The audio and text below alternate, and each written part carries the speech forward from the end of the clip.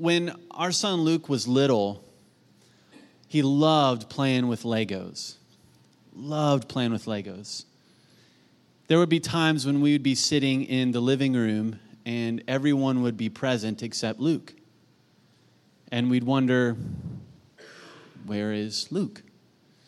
And so we might go searching for him, and often we would find Luke sitting on the floor in the middle of his room, in the middle of a sea of Legos. And it would happen multiple times where we would see him and we'd find him when we were looking for him in his room on the floor in this sea of Legos.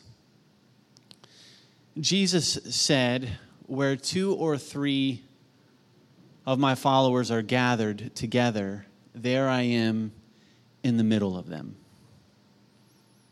If you were looking for God, where would you find him? You'd find him right in the middle of his people. You'd find him in the middle of his people. For the past several weeks, those of you that have been with us, we've been in a series we're calling Come Up the Mountain. And from this series, we've discovered that God's heart is not only to be with you, but to show you that he is with you. That's his heart. Like Moses, he wants you to experience his presence. Just like Moses on top of the mountain, his heart is for you to experience his presence. And over the past several weeks, we've learned that some of the places where we experience God's presence, one of those is in Scripture.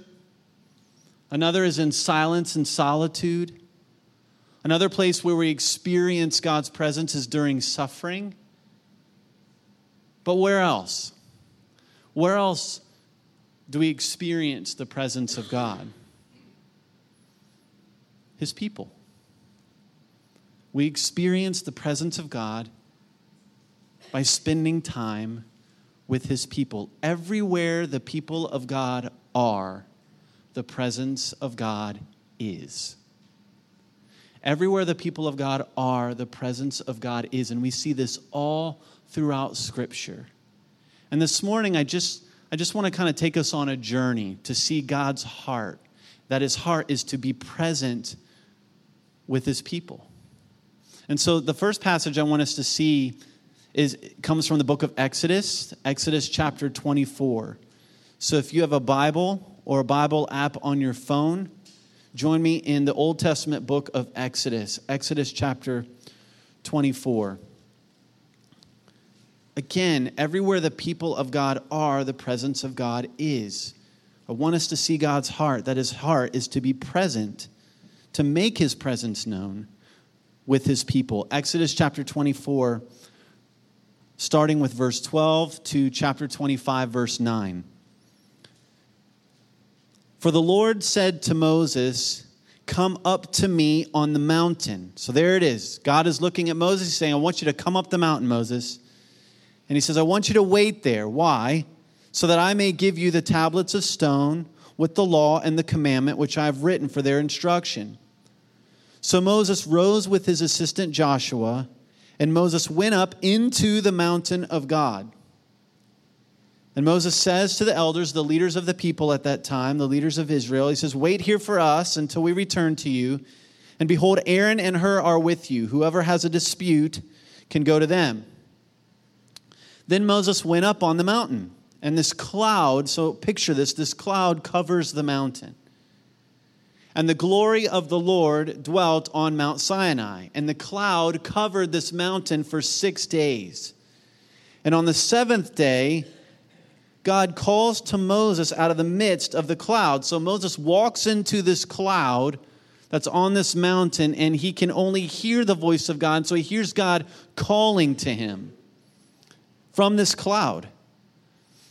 Verse 17, now the appearance of the glory of the Lord was like a devouring fire. Now I want you to remember that. Remember that fire, that devouring fire on the top of the mountain in the sight of all the people of Israel. So the people of Israel are at the base of the mountain, and they're seeing this cloud and they're seeing this fire.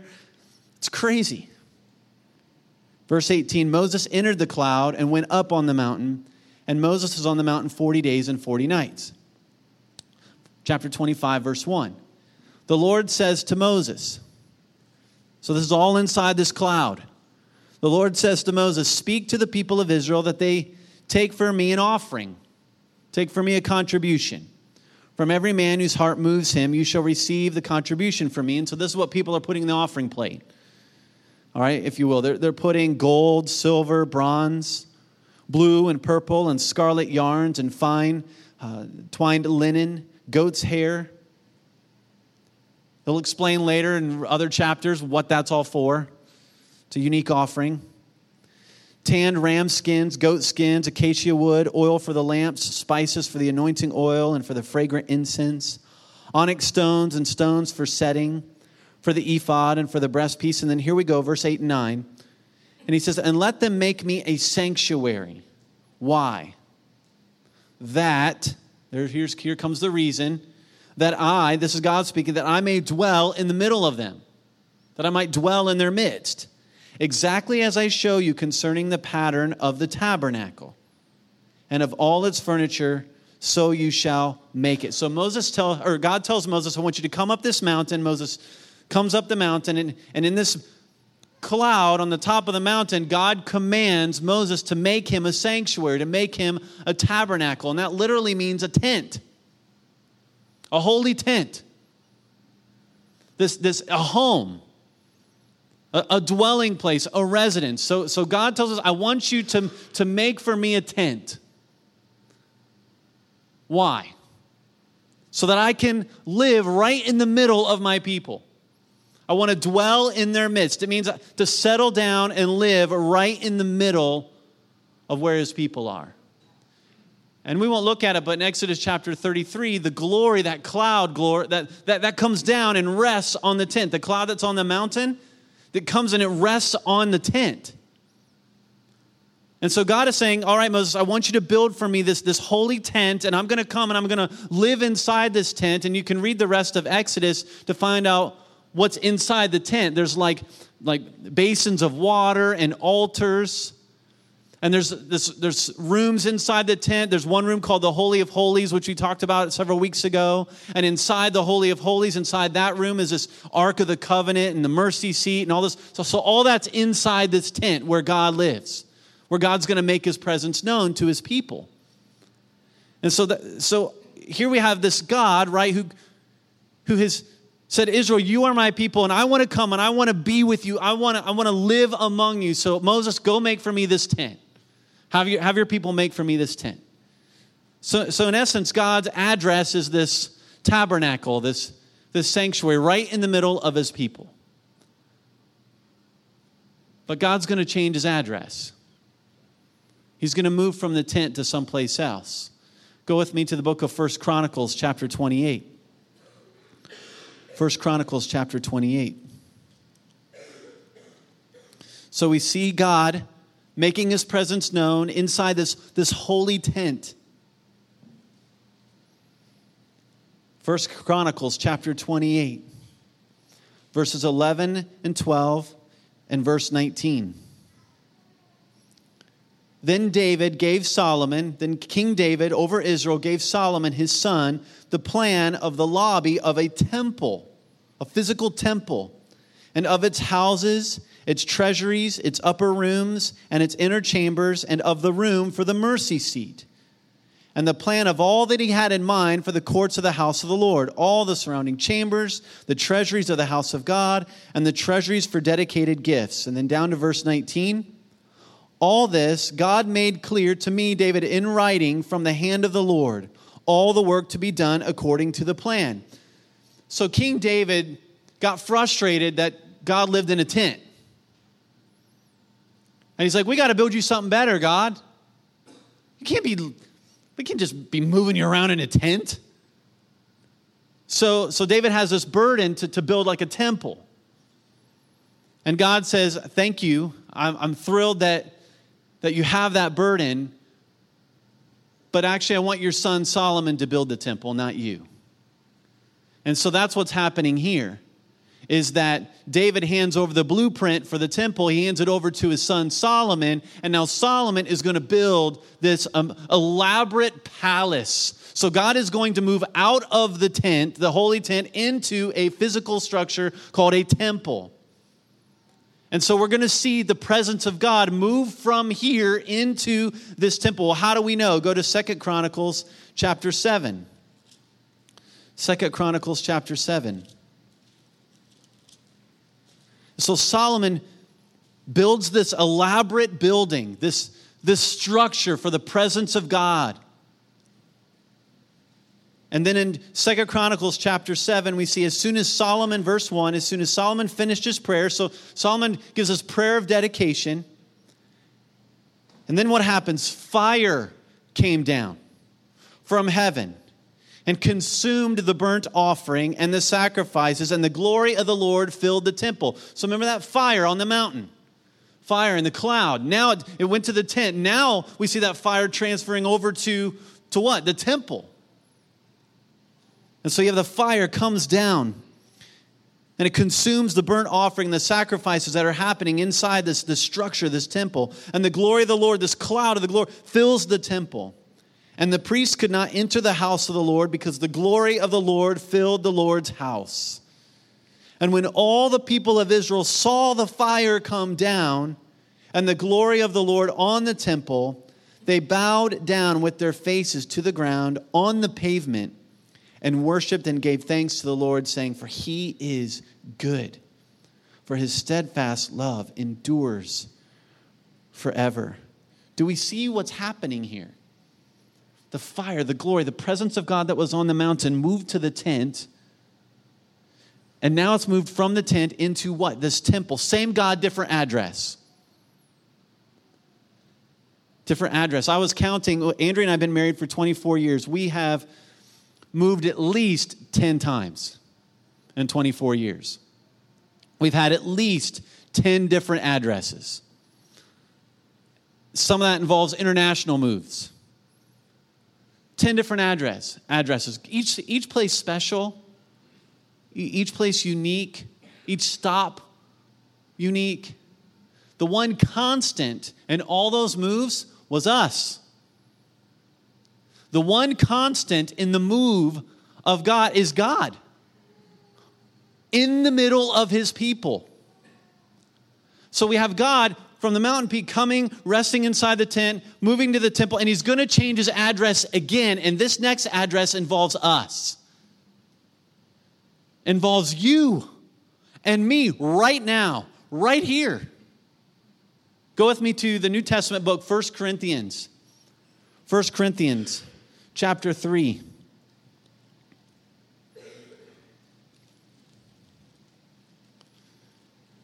The Apostle Paul is writing a letter to a house church that was meeting together in Corinth in the first century.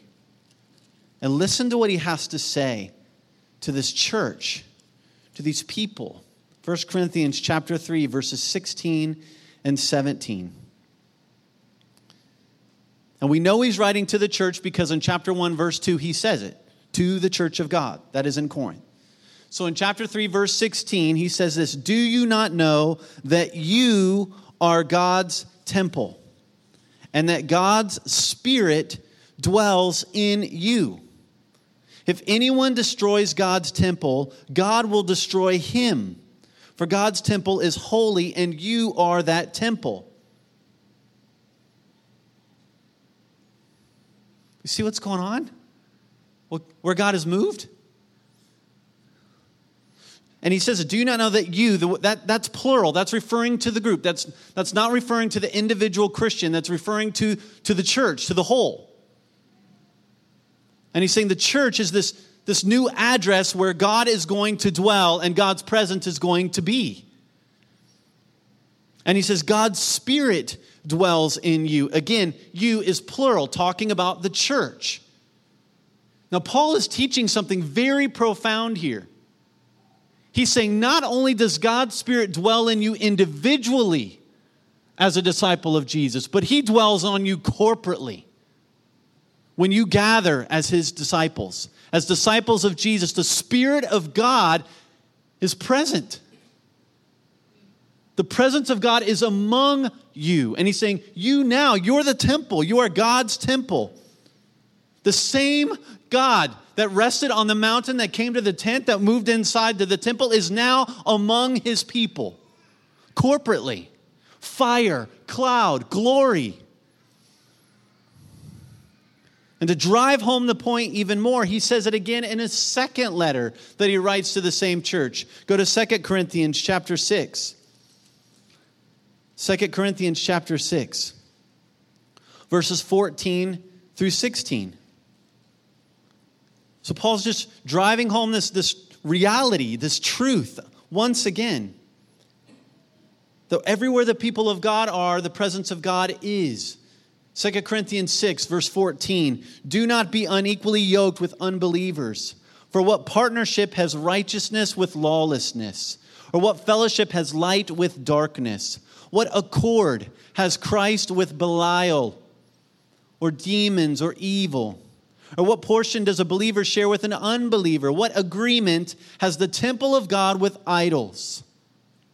For we are, again, we, plural, are the temple of the living God.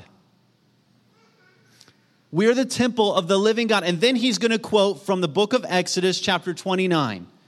And he's going to say, as God said, and referring to the tent, now he's saying that same God he's here over you, church, and he's saying, I will make my dwelling among them and walk among them, and I will be their God, and they will be my people. How in the world is that possible? How is it possible that this God who fire, glory, cloud, top of the mountain, moves his address, lives inside a tent, moves his address once again to move inside a temple, and now has moved to his dream home, his people? How is that possible? Answer, the gospel. The gospel. How do we know that? Ephesians chapter 2. Ephesians chapter 2, verses 18 through 22. Ephesians 2, 18 through 22. For through Jesus, we both, and that's talking about Jew and Gentile. For through Jesus, both of us, Jew and Gentile, have access to the Father. We have access to the presence of God. How? Through one Spirit. Through one Spirit. For through Jesus, we both have access into the presence of God. How? Through the Spirit of God. So then, verse 19, you are no longer strangers and aliens, but you are fellow citizens with the saints and members of the household of God, built on the foundation of the apostles and prophets, Christ Jesus himself being the cornerstone, in whom, in Christ, the whole structure, talking about not a physical building, but the people, being joined together, grows into a holy temple in the Lord. Verse 22, in Jesus you also are being built together into a dwelling place for God. How? By the Spirit. It's through Jesus Christ and his death on the cross and his blood shed on the cross and the empty tomb that when a person puts their faith in Jesus Christ, the Holy Spirit comes and lives inside that person personally. And then that same Spirit who dwells in that person personally connects them to every other disciple of Jesus. So if you've ever seen a home that's made of brick, the Spirit, imagine each person that's a follower of Jesus like a brick. And the Spirit's the cement in between the bricks that connects us together to build the new home where the presence of God is going to dwell. And that's possible through the gospel. It's possible because of the Holy Spirit. And so we see God making his presence known to Moses on a mountain. He comes and dwells inside a tent. He moves into a temple. And now that same God, where two or three are gathered together in my name, Jesus said, there I am in the middle of them. You mean to tell me, Jones, that God, the fire, the cloud, tent, temple, like, he's present with his people? Yes. And the road to God's dream home is the gospel. His people. God's home is his people. That's where he dwells. Now let's think about this for a moment. Listen, so if that means, what's that mean for us? It means if you want to experience the presence of God, spend time with God's people. Spend time with God's people. Everywhere the people of God are, the presence of God is. So can we think about that for a moment? Let me just give some implications, I think, of what this means for us. So think about this for a moment. Think about what we're saying then when we're saying no to being with the church. Think about what that says when we're saying no to being with the church. We're actually saying no to being and experiencing the presence of God in the middle of his people.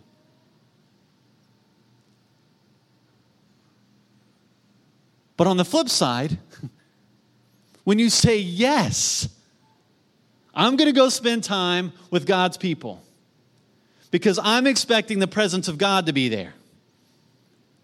That's why I'm going because God loves to dwell and does dwell in the middle of his people. So I'm going to go be with God's people because God is going to be with his people. So think about the implications of this. So parents, on your level, think about what you're communicating or what we're communicating to our kids when we say, hey, we're going to say no to this so that we can go be with God's people today. What you're communicating to them about the value of being in the presence of God. Or think about it on the other side if we say, it's not a big deal. Listen, it's way more than just missing a service or missing a gathering. Man, we're missing out on an opportunity to experience, to come inside the tent, to be in the presence of God. And the reality is, you're the tent. We're the tent where God's presence dwells. So think about also how this impacts what we should expect when we get together with other followers of Jesus. We should expect the presence of God. You should expect and anticipate the presence of God, which means you should anticipate his power to heal. You should anticipate his power to forgive. You should anticipate his power to redeem and rescue people from sin and darkness. There was a worship night this past Friday night at Abe and Kinsey's house. And somebody was telling me, man, it was awesome. The presence of God was there. We had a healing. We had people get healed of back pain. Now, I don't know about you, but sometimes we're like, what? Serious? Listen, that should be the norm, not the exception. Because when we really believe that the presence of God is among us, we should anticipate God to show up and heal and forgive and see his power.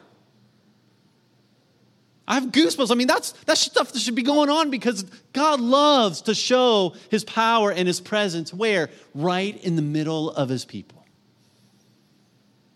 But think about, too, the impact this has on the meaning of going to church. You're not going to church. You're coming up the mountain.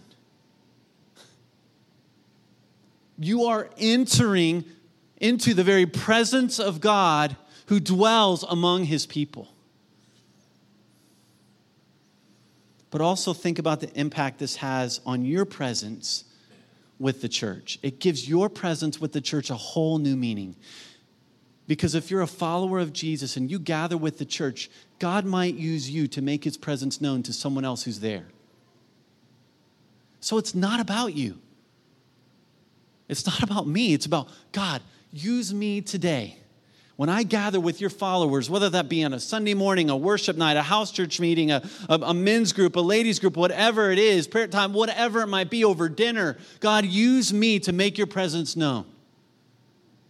It gives your presence with the church a whole new importance, a whole new meaning. Why? Because everywhere the people of God are, the presence of God is. So let me give us some helps this morning when it comes to experiencing the presence of God with his people, the church. Let's begin seeing going to or being with the church through the lens of experiencing the presence of God. Let's begin seeing being with one another through that lens. Experiencing the presence of God. 1 Corinthians 6:16, we just read it. God says, I will dwell in the midst of my people. So when we're gathering, even this morning, right, listen, there are mornings I don't want to be here. I'm just being truthful. Right? It could be the enemy attacking me. It could be I'm just discouraged. I told Andrew, man, I'm really struggling with anxiety lately. A ton. But when you begin to understand and begin to see, so it's like the Spirit of God saying, no, Mark, you need to be with God's people. You need God's people. You need them, and they need you. So that they can experience the presence of God through you. And I can experience the presence of God through you. And so can we begin seeing going and being with the church more through the lens of experiencing the presence of God? Second, show up.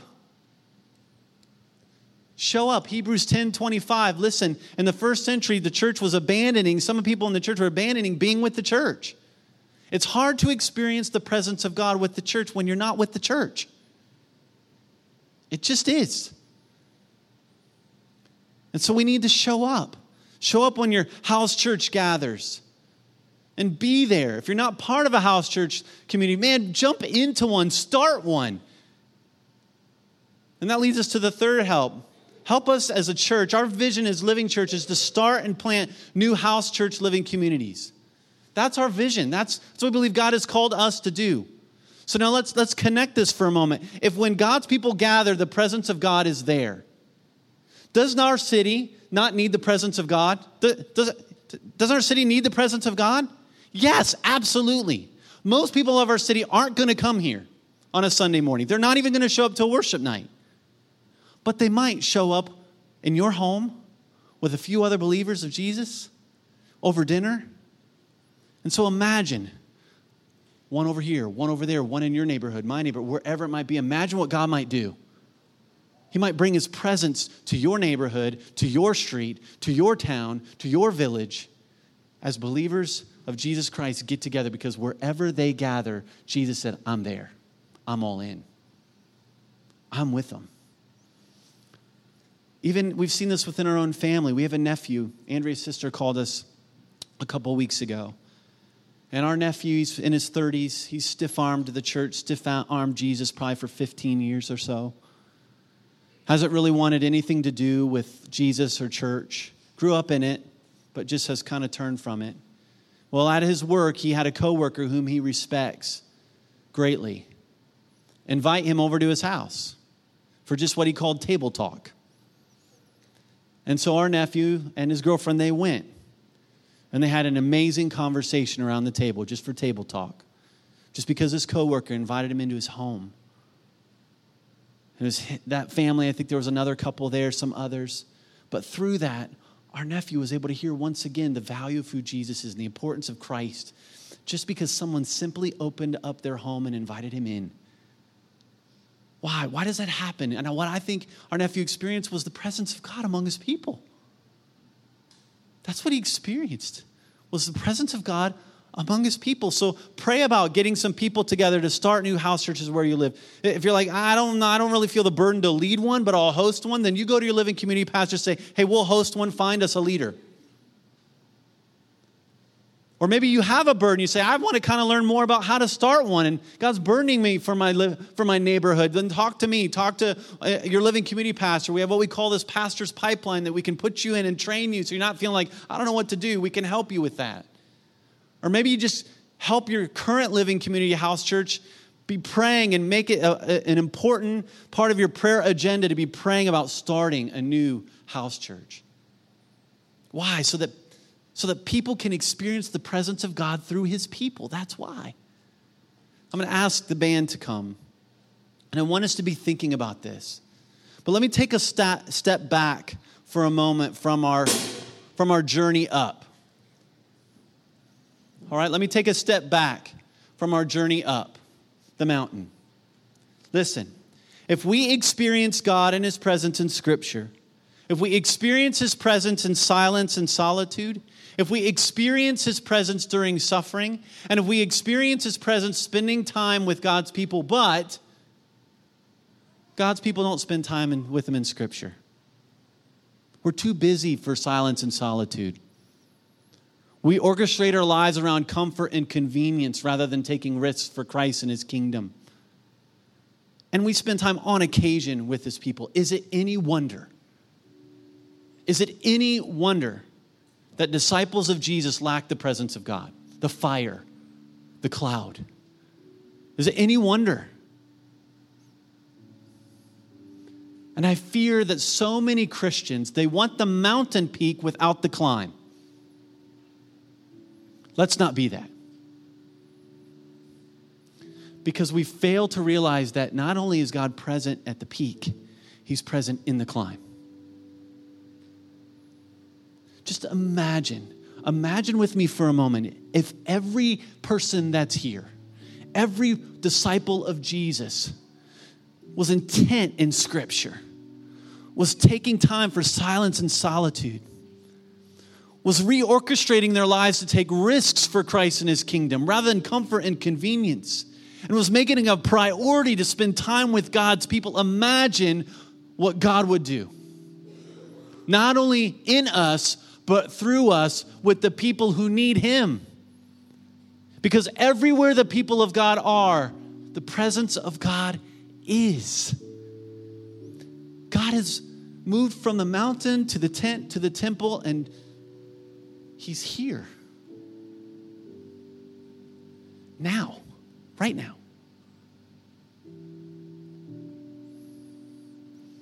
What's he saying to you? What's he saying to you right now about who he is, about his presence? And maybe what do you need to begin saying no to so that you can say yes to experiencing his presence with the church? And that's the challenge. That's the challenge this week, is to just simply say yes to the church. Why? Because God is present with his people. He's present with his people.